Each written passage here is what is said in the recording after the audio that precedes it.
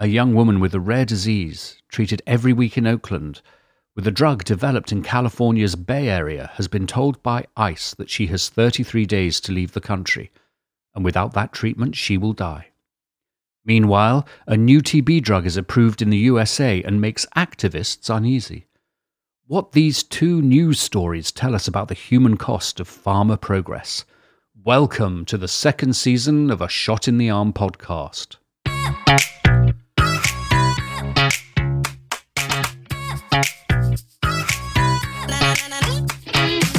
Hey everybody, we're live! We're back for a second season of A Shot in the Arm podcast, and I'm Ben Plumley. This is where we explore how societies welcome or shun biomedical advances. Are they hurtling us towards a Huxleyan dystopia, or are we entering a new golden age of health? Well, we had a wonderful first season of 15 episodes. Some were recorded live, and the last 3 were video podcasts recorded at the International AIDS Conference in Mexico in July 2019. You can find A Shot in the Arm podcast at all fine purveyors of podcasts and at Facebook, YouTube and Twitter at Shot Arm Podcast. This is the first of a packed second season where we will grapple with the greatest issues in global health and human rights, and on the way, meet leaders and influencers in drug research and development from around the world. And we're going to start this week with Maria Isabel Bueso. And I can't really believe I'm having to do this. This section is perhaps less of a podcast or a news item and really more of an urgent call to action. I was really moved at how Rachel Maddow on MSNBC last night covered this, and it's really forced me to reflect and reorder how we were going to do this podcast. Well, here's the background. Pharmaceuticals and its academic partners around the US, including the UCSF Benioff Hospital in Oakland, in the very early 2000s, they began reaching out to people born with a very rare genetic disease, mucopolysaccharidosis, MPS6. And they were asking them to participate in a new clinical trial into an experimental drug.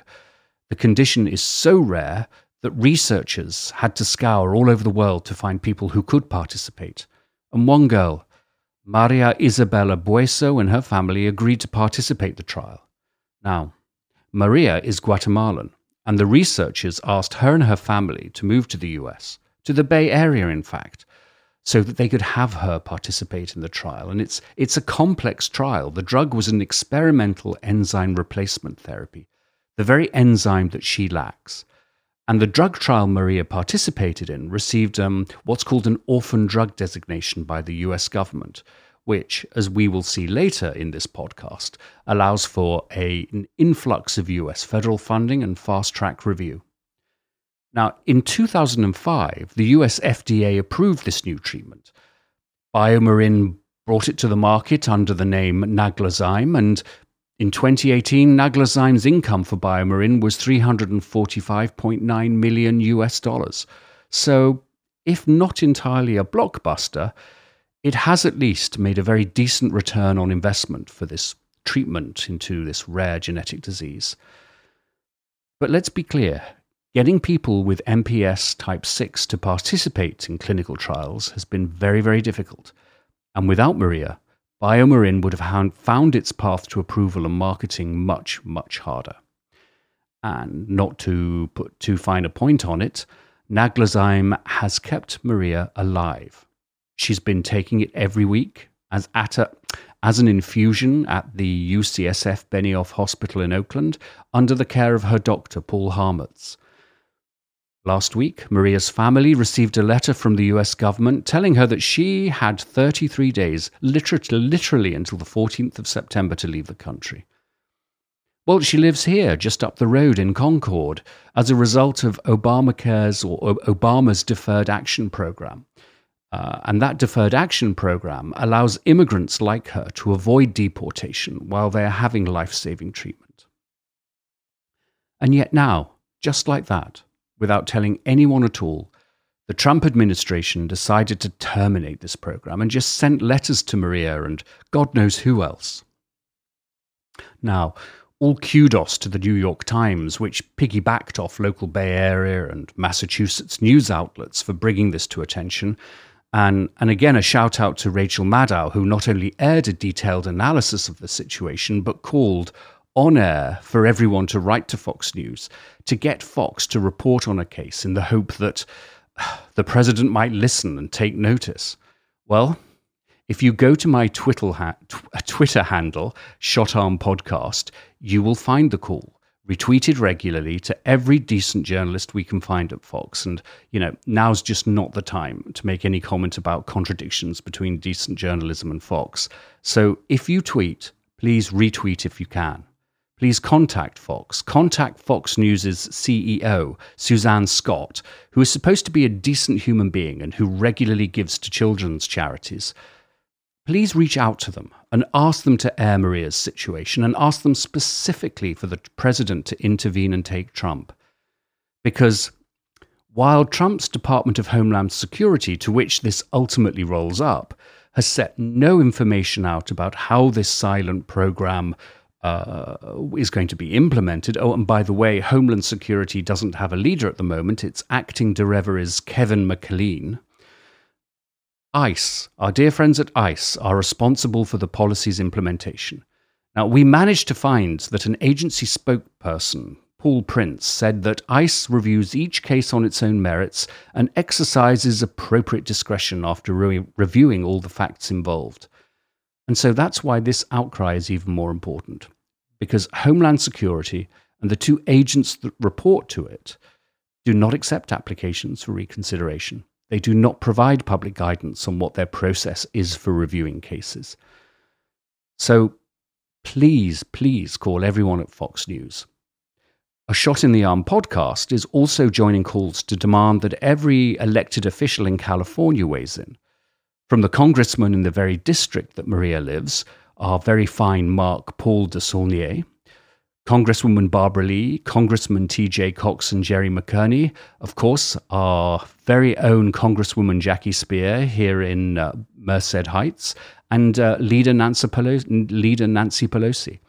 We're also calling on our Senator and presidential hopeful Kamala Harris and our senior senator Dianne Feinstein. Please intervene. You will find how we can all do that at our website, www.ashotinthearmpodcast.com. And I hope that you will join me and join thousands that have already started demanding action. Okay. So, besides the disgust and moral outrage, there is a secondary reason for telling this story. Maria's treatment, Naglazyme, was developed by the small biopharmaceuticals company based in San Rafael, BioMarin, in the north of California's Bay Area back in 1997. The drug was developed by the company itself, but it pooled science coming from a range of researchers, therefore presumably accompanying patents, including the University of Adelaide in Australia. BioMarin develops new treatments for life-threatening and rare genetic diseases. In its portfolio, besides MPS type 6, it has products for muscular dystrophy, rare cancers, and sickle cell anemia. It's very much a niche industry, and quite different from the grand diseases of global public health that we've been exploring in a Shot in the Arm podcast. But like many of the companies that develop drugs and technologies to prevent, treat, and diagnose global public health priorities, it relies on exactly the same kind of partnerships with academics to develop research concepts and compounds, and the same kind of incentives to bring these technologies to market. Which brings us back to the newly approved TB drug. So while all of this was happening, on the 14th of August 2019, the US Food and Drug Administration, FDA, approved a new TB treatment called Pretaminid. And Pretaminid is to be used in combination with other TB drugs and has been approved to treat what's called highly treatment-resistant tuberculosis. Highly resistant TB is a curse, and it's appearing more and more frequently in more and more countries, particularly in the global south. And of course, these are the countries with the less immediate healthcare and financial resources needed to tackle basic healthcare issues as well as treat TB. And, if we don't tackle highly drug-resistant TB, we won't just be sent hurtling back over 100 years when TB, or consumption as they called it in the Victorian era, was a terrifying commonplace killer. No, we will be entering an entirely new era where the TB bacterium has evolved far enough to defeat everything we throw at it. So think about it. And thus, a drug that effectively treats highly resistant TB, that should be good news, right? A new treatment, one of the first new TB drugs in over 50 years, strong enough to eliminate even the toughest, most resistant strains of the bacterium. That's cause to celebrate, no? And yet, the news of pretomanid's approval reveals a deep uneasiness in the medicines access community about how R&D is incentivized. In commenting on the approval, Médecins Sans Frontières said it was premature to celebrate and that the TB Alliance should sell pretomanid's voucher, its priority review voucher that came with the approval, and sell it openly and widely to the highest bidder. From this, it should use the proceeds to register the drug as rapidly as possible in all global markets and get generics to manufacture the drug at the cheapest, most affordable price. Well, what is a priority review voucher? Why does it matter?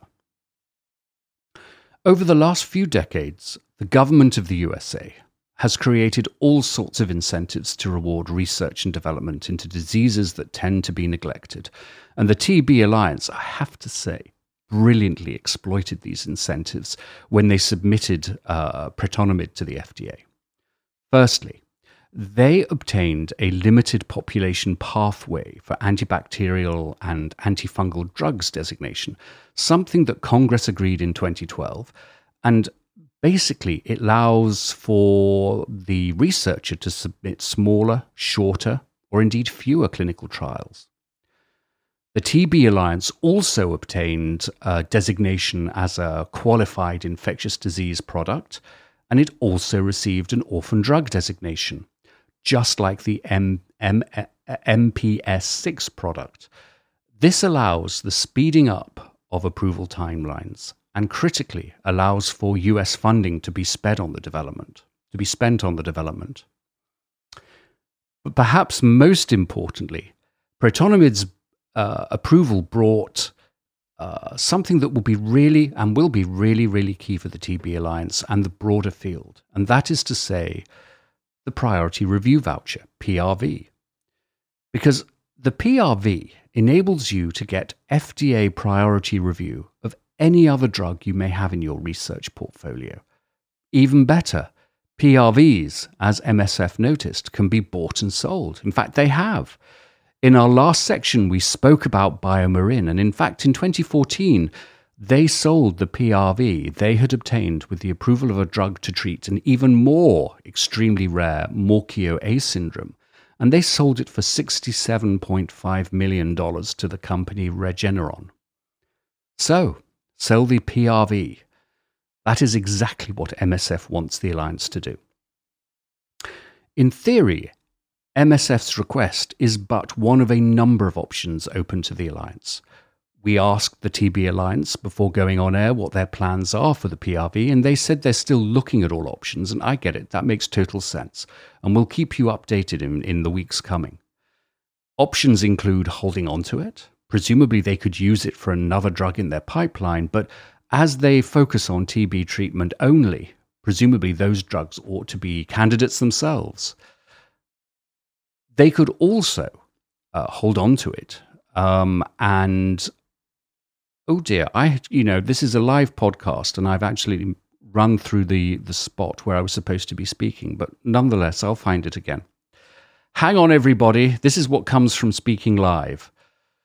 Well, MSF's comment about the need for the TB Alliance to sell its PRV highlights an uneasiness And it's an uneasiness, I guess, that I share, and it gives us invaluable insight into how policymakers, advocates, and others think about R&D on one hand and access on the other.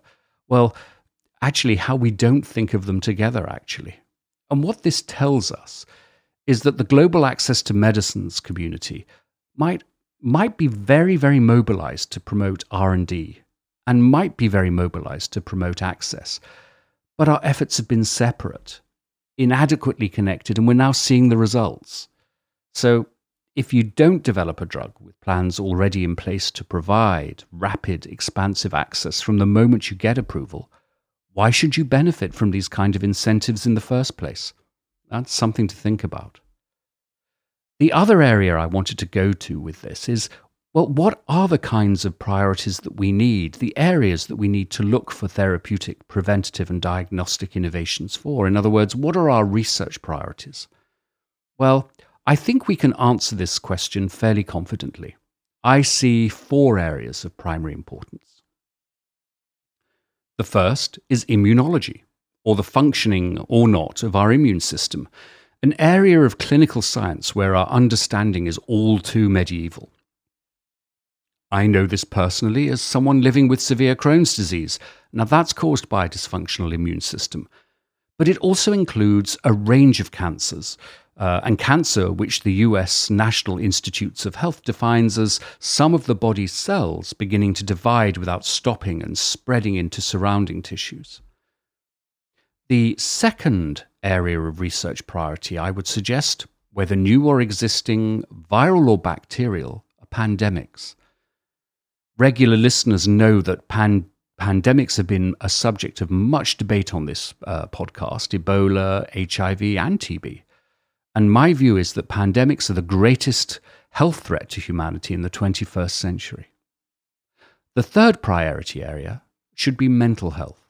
Like immunology, our understanding of mental health is still very much in its early stages. We know very little about it, how it is caused, how we treat it, how it relates to other diseases. This is something we will be coming back to in later episodes of the season. Our fourth priority should be non-communicable diseases such as diabetes and heart disease. Sometimes we call these diseases of modernization, as they seem to affect increasingly urbanized and industrialized societies. However, a question which bugs me, and again, we're going to have to come back to this in future episodes, is whether these 4 health priorities, are they increasing, or are we just getting better at diagnosing them? Let's think for a minute about what we might exclude from the list. Well, Maria Bueso's story tells us of the importance of continued investment into R&D for rare genetic diseases, and I fully support that. But I confess I have mild to no interest in research in, say, shaky leg syndrome or skin-tightening technology for a celebrity or pop star in their 50s. But if the side effect of investment in what we call personalized medicine is advances in the way we design and deliver new compounds in ways that could be helpful for us in other priorities, then yes, absolutely, right behind that, money well spent. And of course, having said there are 4 priorities, there is a different kind of priority which we might want to consider. It's an area where clinical research crashes straight into other aspects of technology, and it's delivery. Whether computer-assisted, artificial intelligence, or other designs of molecules for us to research, or electronic medical records and rapid, more efficient and more effective data monitoring, or innovative ways of getting medicines and diagnostics to people. And I'm thinking of Zipline, which delivers drugs and tests by drone, or even Facebook's blood donation campaign. We're at the start of a great new disruption in the way healthcare is provided. And I think that is as important as the kind of medicines and diagnostics we develop in the first place. I think we're going to continue to see exceptionally strong bodies of scientists and other researchers growing, perhaps more now than ever. and they're going to be coming from all regions of the world. It's worth noting that all major pharmaceutical companies have invested heavily in research hubs in South and Southeast Asia, and Africa's following closely. My point here is that as more and more brilliant scientists emerge in the global South, we can expect at least some of them to be drawn to the healthcare challenges around them. The same can be said of the marketeers. They will see local opportunities where existing businesses think thorns. So this will only help to increase commitment and interest in global health. Will we change the way we develop medicines? I was going to say no. The pole star of preclinical, phase 1, phase 2, phase 3, and onwards, well, that would continue to guide us, I thought. There might be some tinkering at the edges, but why would we change that in principle?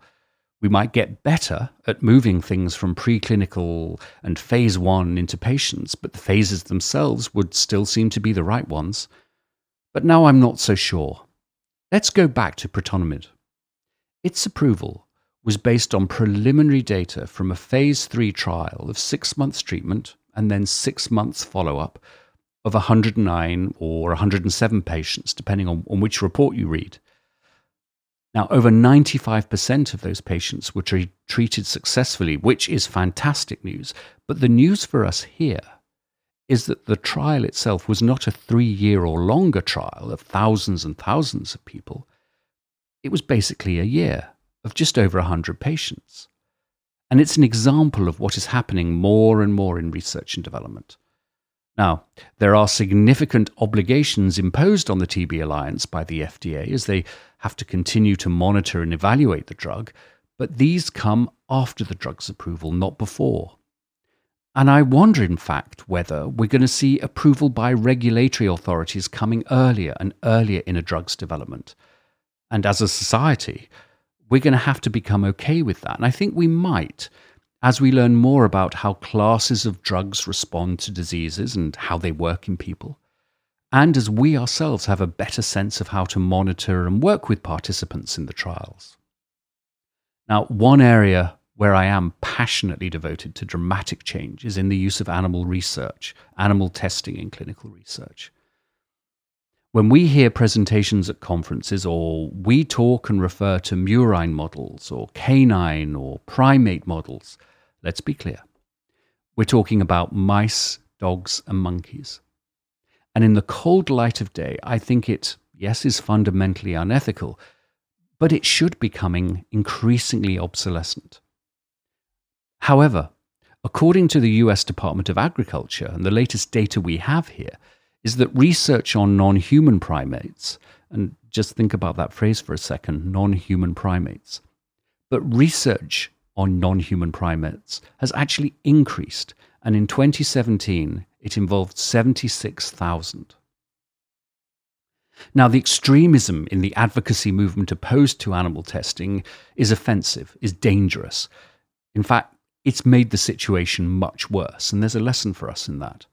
But my hope, the point I'm trying to make here, is that advances in technology will make animal testing increasingly unnecessary and irrelevant.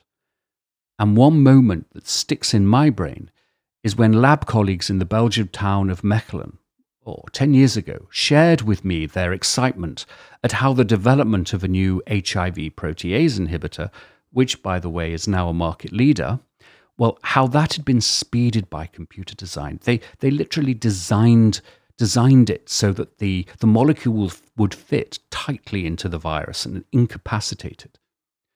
We talked about the need for less safety and efficacy data as a result from animal models, and I will never forget that moment.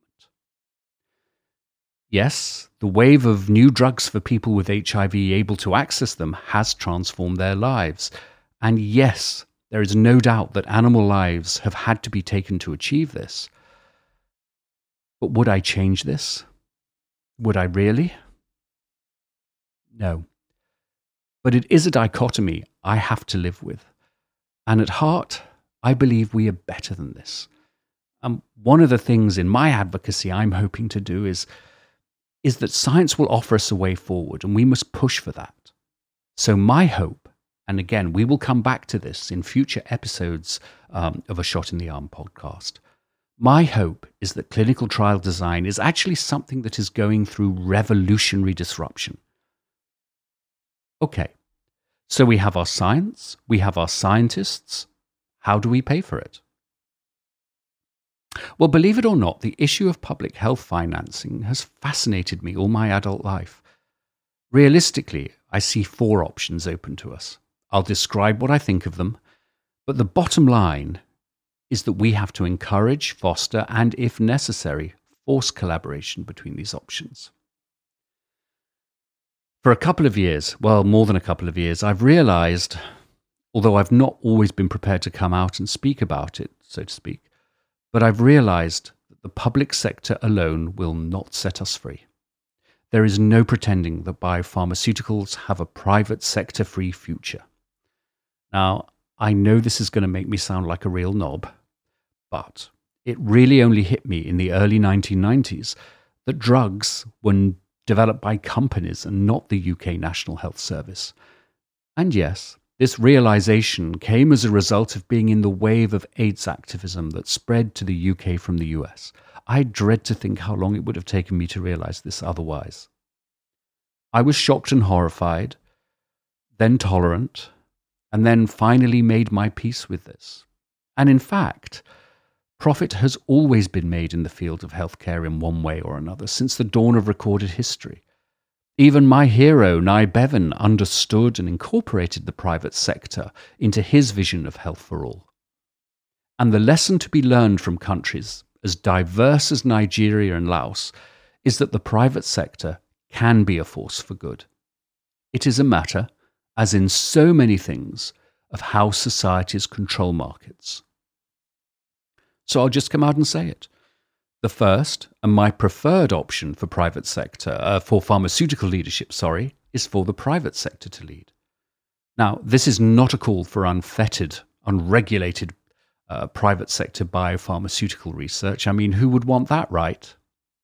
Well, okay, maybe we will have to wait until after the US presidential elections in 2020 to be absolutely confident that we really mean that.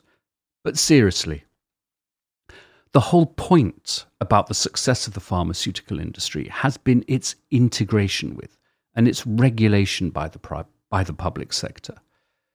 It has been one of the greatest successes of the post-Second World War period. What it does is to take exciting new scientific possibilities and translate them into market powerhouses, and it does that rapidly, and that is nothing short of amazing. But that is just the start of the story. The industry model was magnificent at developing and marketing new drugs for rich communities, where there is a clear path to market and the promise of rich financial returns. But that world, whatever the tribal populists try to tell us, is gone. That old private sector pharmaceutical model might have saved lives for richer communities, but it couldn't do the same for poorer communities. And note, we aren't talking countries here. There are poor communities in many supposedly industrialized nations. This is a lesson that the AIDS epidemic has taught us, and I think it is also true of the need for people from all parts of the world to participate in clinical trials for rare genetics diseases. What they've taught us is that we can't do it alone. Now, it is also true that many of the blockbusters that have made billions have had their origins in academic and public sector basic research. And some activists and journalists behave as if they have just uncovered this, as if it's some nefarious corporate behavior. But let's be clear, pharma is not stealing from academia. This is a thoroughly established and mutual beneficial relationship, one that helps universities and allows the public sector to invest and grow their own and taxpayers' funds. And as we have seen with MPS 6, it can get results. One aspect of the pharmaceutical funding model that gets overlooked very often is the role of venture capitalism. Now, I had some exposure to this and the sometimes well-meaning and sometimes cutthroat world of East Coast pharmaceutical venture capitalism VC. It's fascinating to observe. They understand the value of long-term investments, but they also have an appetite, how shall I put this, to push the envelope and see how far it will go. In recent years, there has been a new source of funding from Silicon Valley-based venture capitalism, which, at the risk of oversimplifying, appears to me to be less tolerant of failure. It expects clearer metrics with quicker paths to the market. But it has also been victim of the fake it until you make it alternative reality that has been best exposed by that very, very sad story of Theranos. Nonetheless, a desire to do good, do it faster, with better results, is inherently good. And I think it has been a direct cause of the emergence of the Bay Area as a hub of biotech and global health. You can look at Genentech, Gilead, Chen Zuckerberg, and from the VC side, Third Rock Ventures. You can look at the NGO side, and you can look at tech for ending HIV. I'm looking forward to chatting with a pharmaceutical VC titan, Marianne de Becker, in a future episode of this second season. And none of this is to say that the biopharmaceutical sector does not need change. My gosh, far from it. A seismic reshaping of the industry's priority is desperately needed by its investors and scientists to pay for diseases that affect the most, not those most able to pay. The time is ripe. This is an industry in flux, and there's no question that in 10 to 20 years, this field is going to be very different. Will the Mercks and the Jansens be succeeded by the Apple Health or Google Treat, or even Hunovat? Earlier this year, I facilitated a session on the future of global access programs at the Bio Conference in Philadelphia. It was fascinating to see the enthusiasm about the emergence and potential uses of new technologies. But it was also grimly fascinating to see the growing wave of anxiety, I'd almost say alarm, at whether investments in biopharmaceutical could still make and allow for fortunes to be made.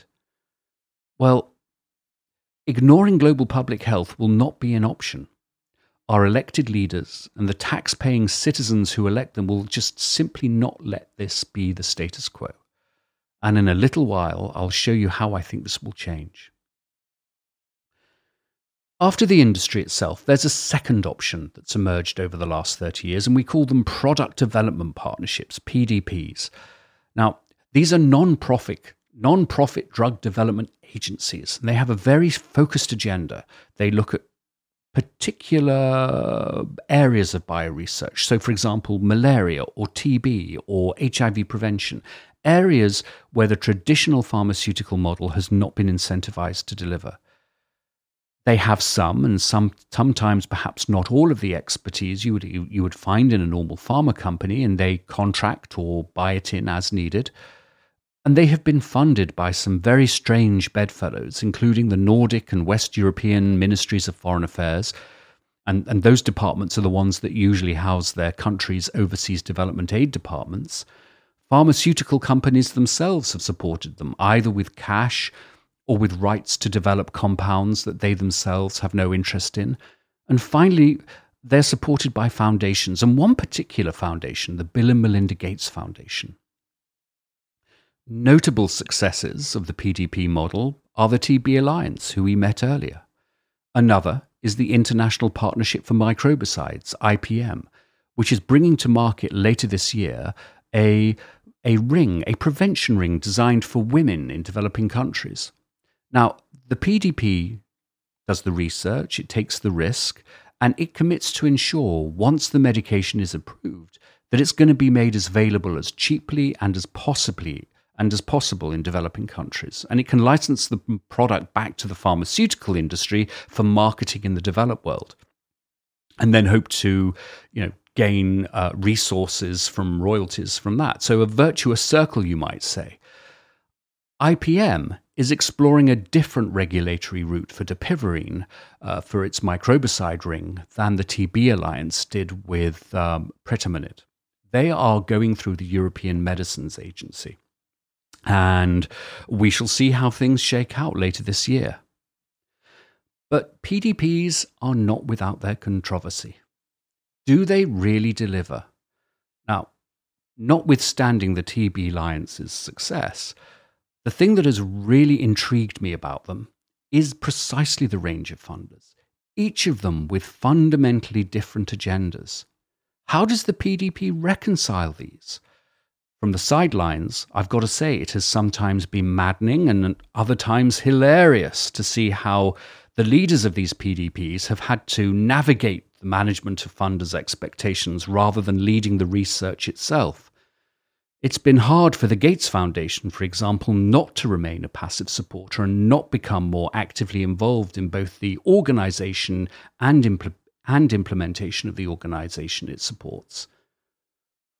We may also be at the end of a historic moment when the resources available to invest in the infrastructure needed to develop single-issue compounds or therapy areas, that may be over. And maybe I'm wrong, but I fear there is a risk that PDPs may be going out of fashion, losing their shiny edge. And the big foundations, as we will see in a second, have moved on to their next shiny objects. But don't rule PDPs out yet. I don't think we would have a microbicide ring without IPM and its leader, Zita Rosenberg, and without the TB Alliance and its leader, Mel Spiegelman. We just wouldn't have that princely stable of TB compounds, of which pretonamid is just one. So, a third option might be to take what is good from public and private sectors and then ram them together and see if we can make something better. So take the greed motive out of R&D without nationalizing the hell out of the infrastructure. Well, entities with such a mission do exist. Another giant of the Pacific Northwest comes to mind, Path. But the one that I like the most is Medicines 360. It's a non-profit pharmaceutical company run by women for women, and it has taken priorities in women's health that the traditional pharma sector just hasn't found compelling enough and brought them to market. Last year, Medicines 360 obtained FDA approval for Liletta, a new IUD or intrauterine device, which provides up to 5 years slow release of a patented contraception. I think Medicines 360 is really one of the ones to watch. I hope it will shed light on whether this model is sustainable. I'm also interested to see if the model can be applicable in other public health areas. And is it really a new non-profit pharmaceutical offering a new way, or is it just basically a different shade of the PDP model? Well, one of the drivers of Medicines 360, which we need to keep our eye on, is how do they, over the medium term, continue to generate and nurture the kind of investors who are willing to front investments without the usual financial returns they come to expect. Indeed. So what about those investors? So this brings us to the strange but deeply influential fourth option, foundations. Or, if we are being really honest about it, rich people who have been smart enough or lucky to be at the front end of the tech revolution. And the first, of course, that comes to mind is the Bill and Melinda Gates Foundation. Now, it has spent $3 billion on global health to date. $3 billion, of which $1.6 billion has been generously donated to the Global Fund to fight AIDS, TB, and malaria. Well, this outweighs every single other private donation, and indeed the contributions of many countries. Shame on them. It is an incredible contribution, and I think, frankly, it has enabled the Global Fund to remain vibrant and alive. But it does beg the question, what has it done with the other $1.4 billion, and what impact has that had? And for the record, the organization I used to run, Pangea, it did receive a few tasty morsels of Gates funding.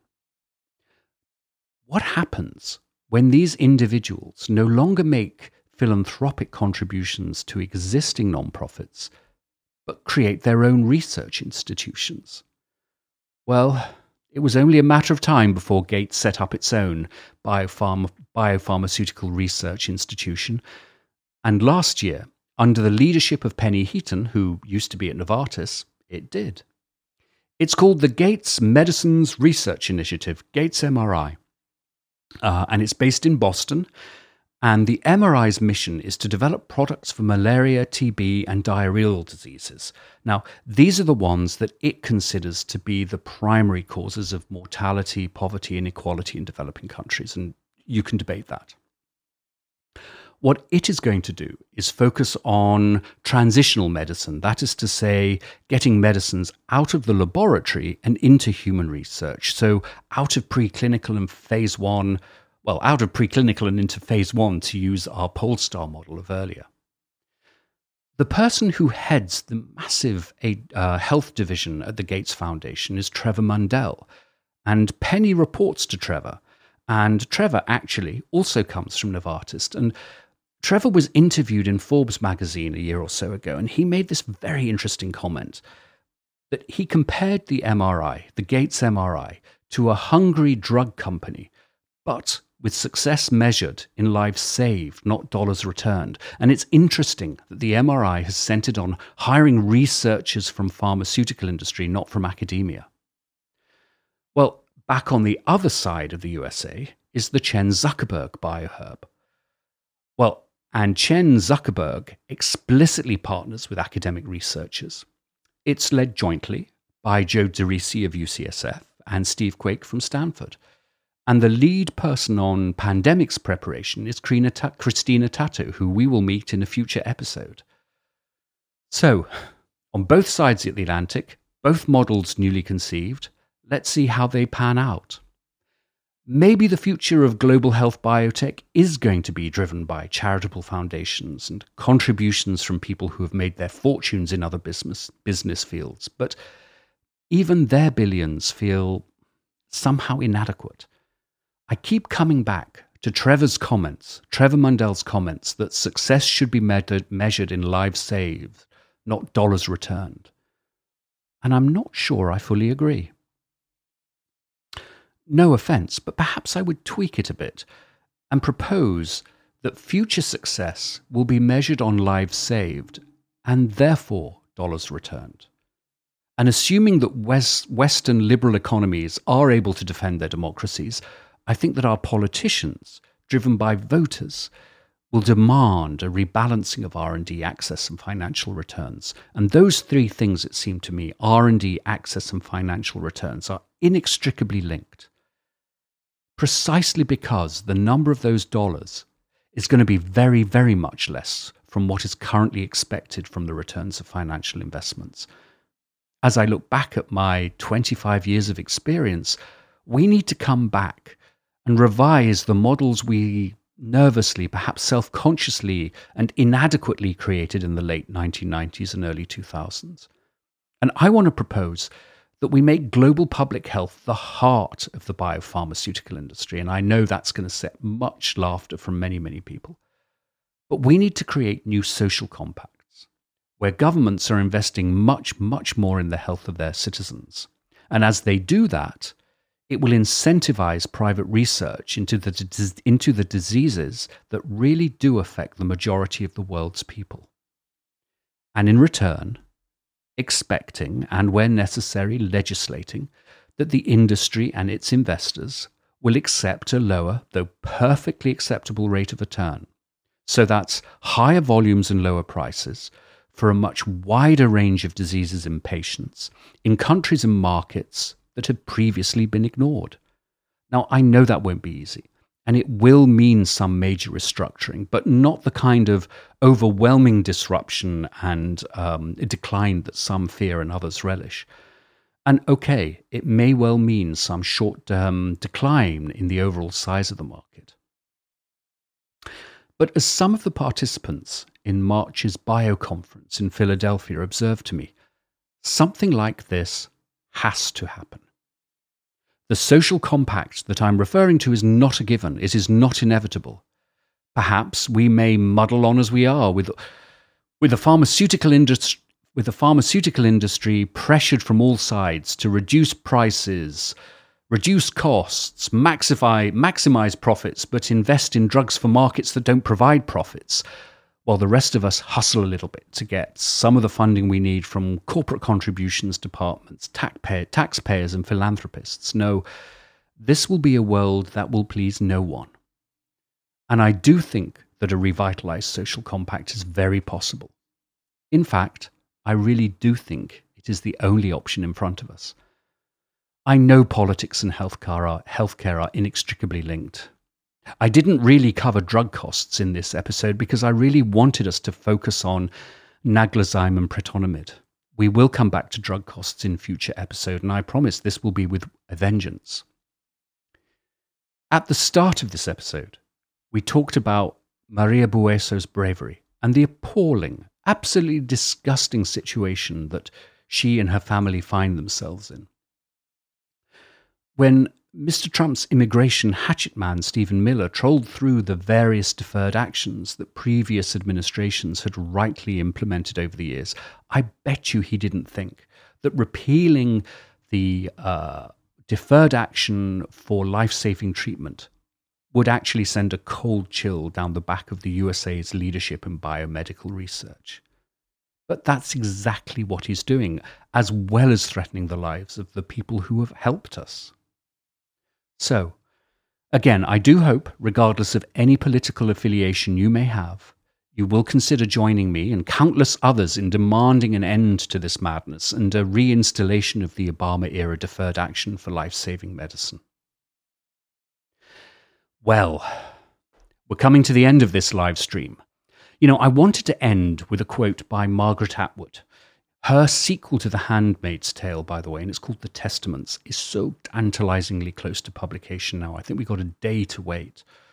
Or I could have got a quote from Nye Bevan, or Aldous Huxley, or Joyce Banda, or Marina Mahathir.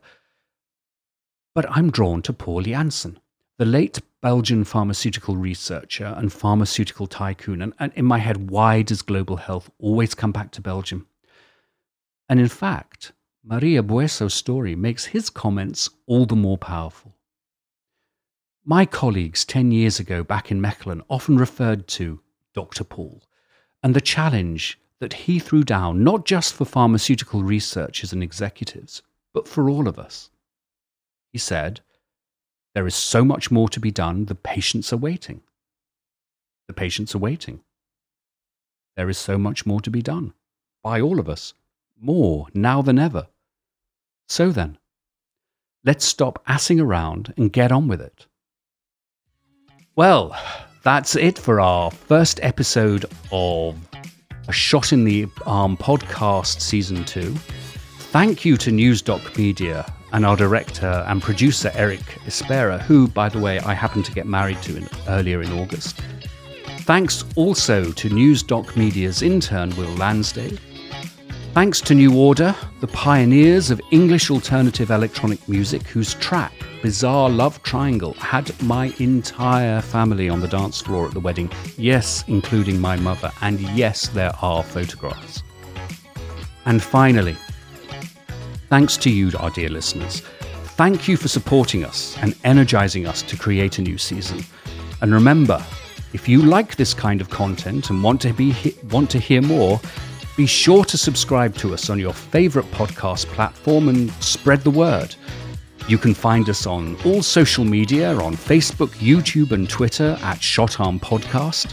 Until the next time, you are a shot in the arm.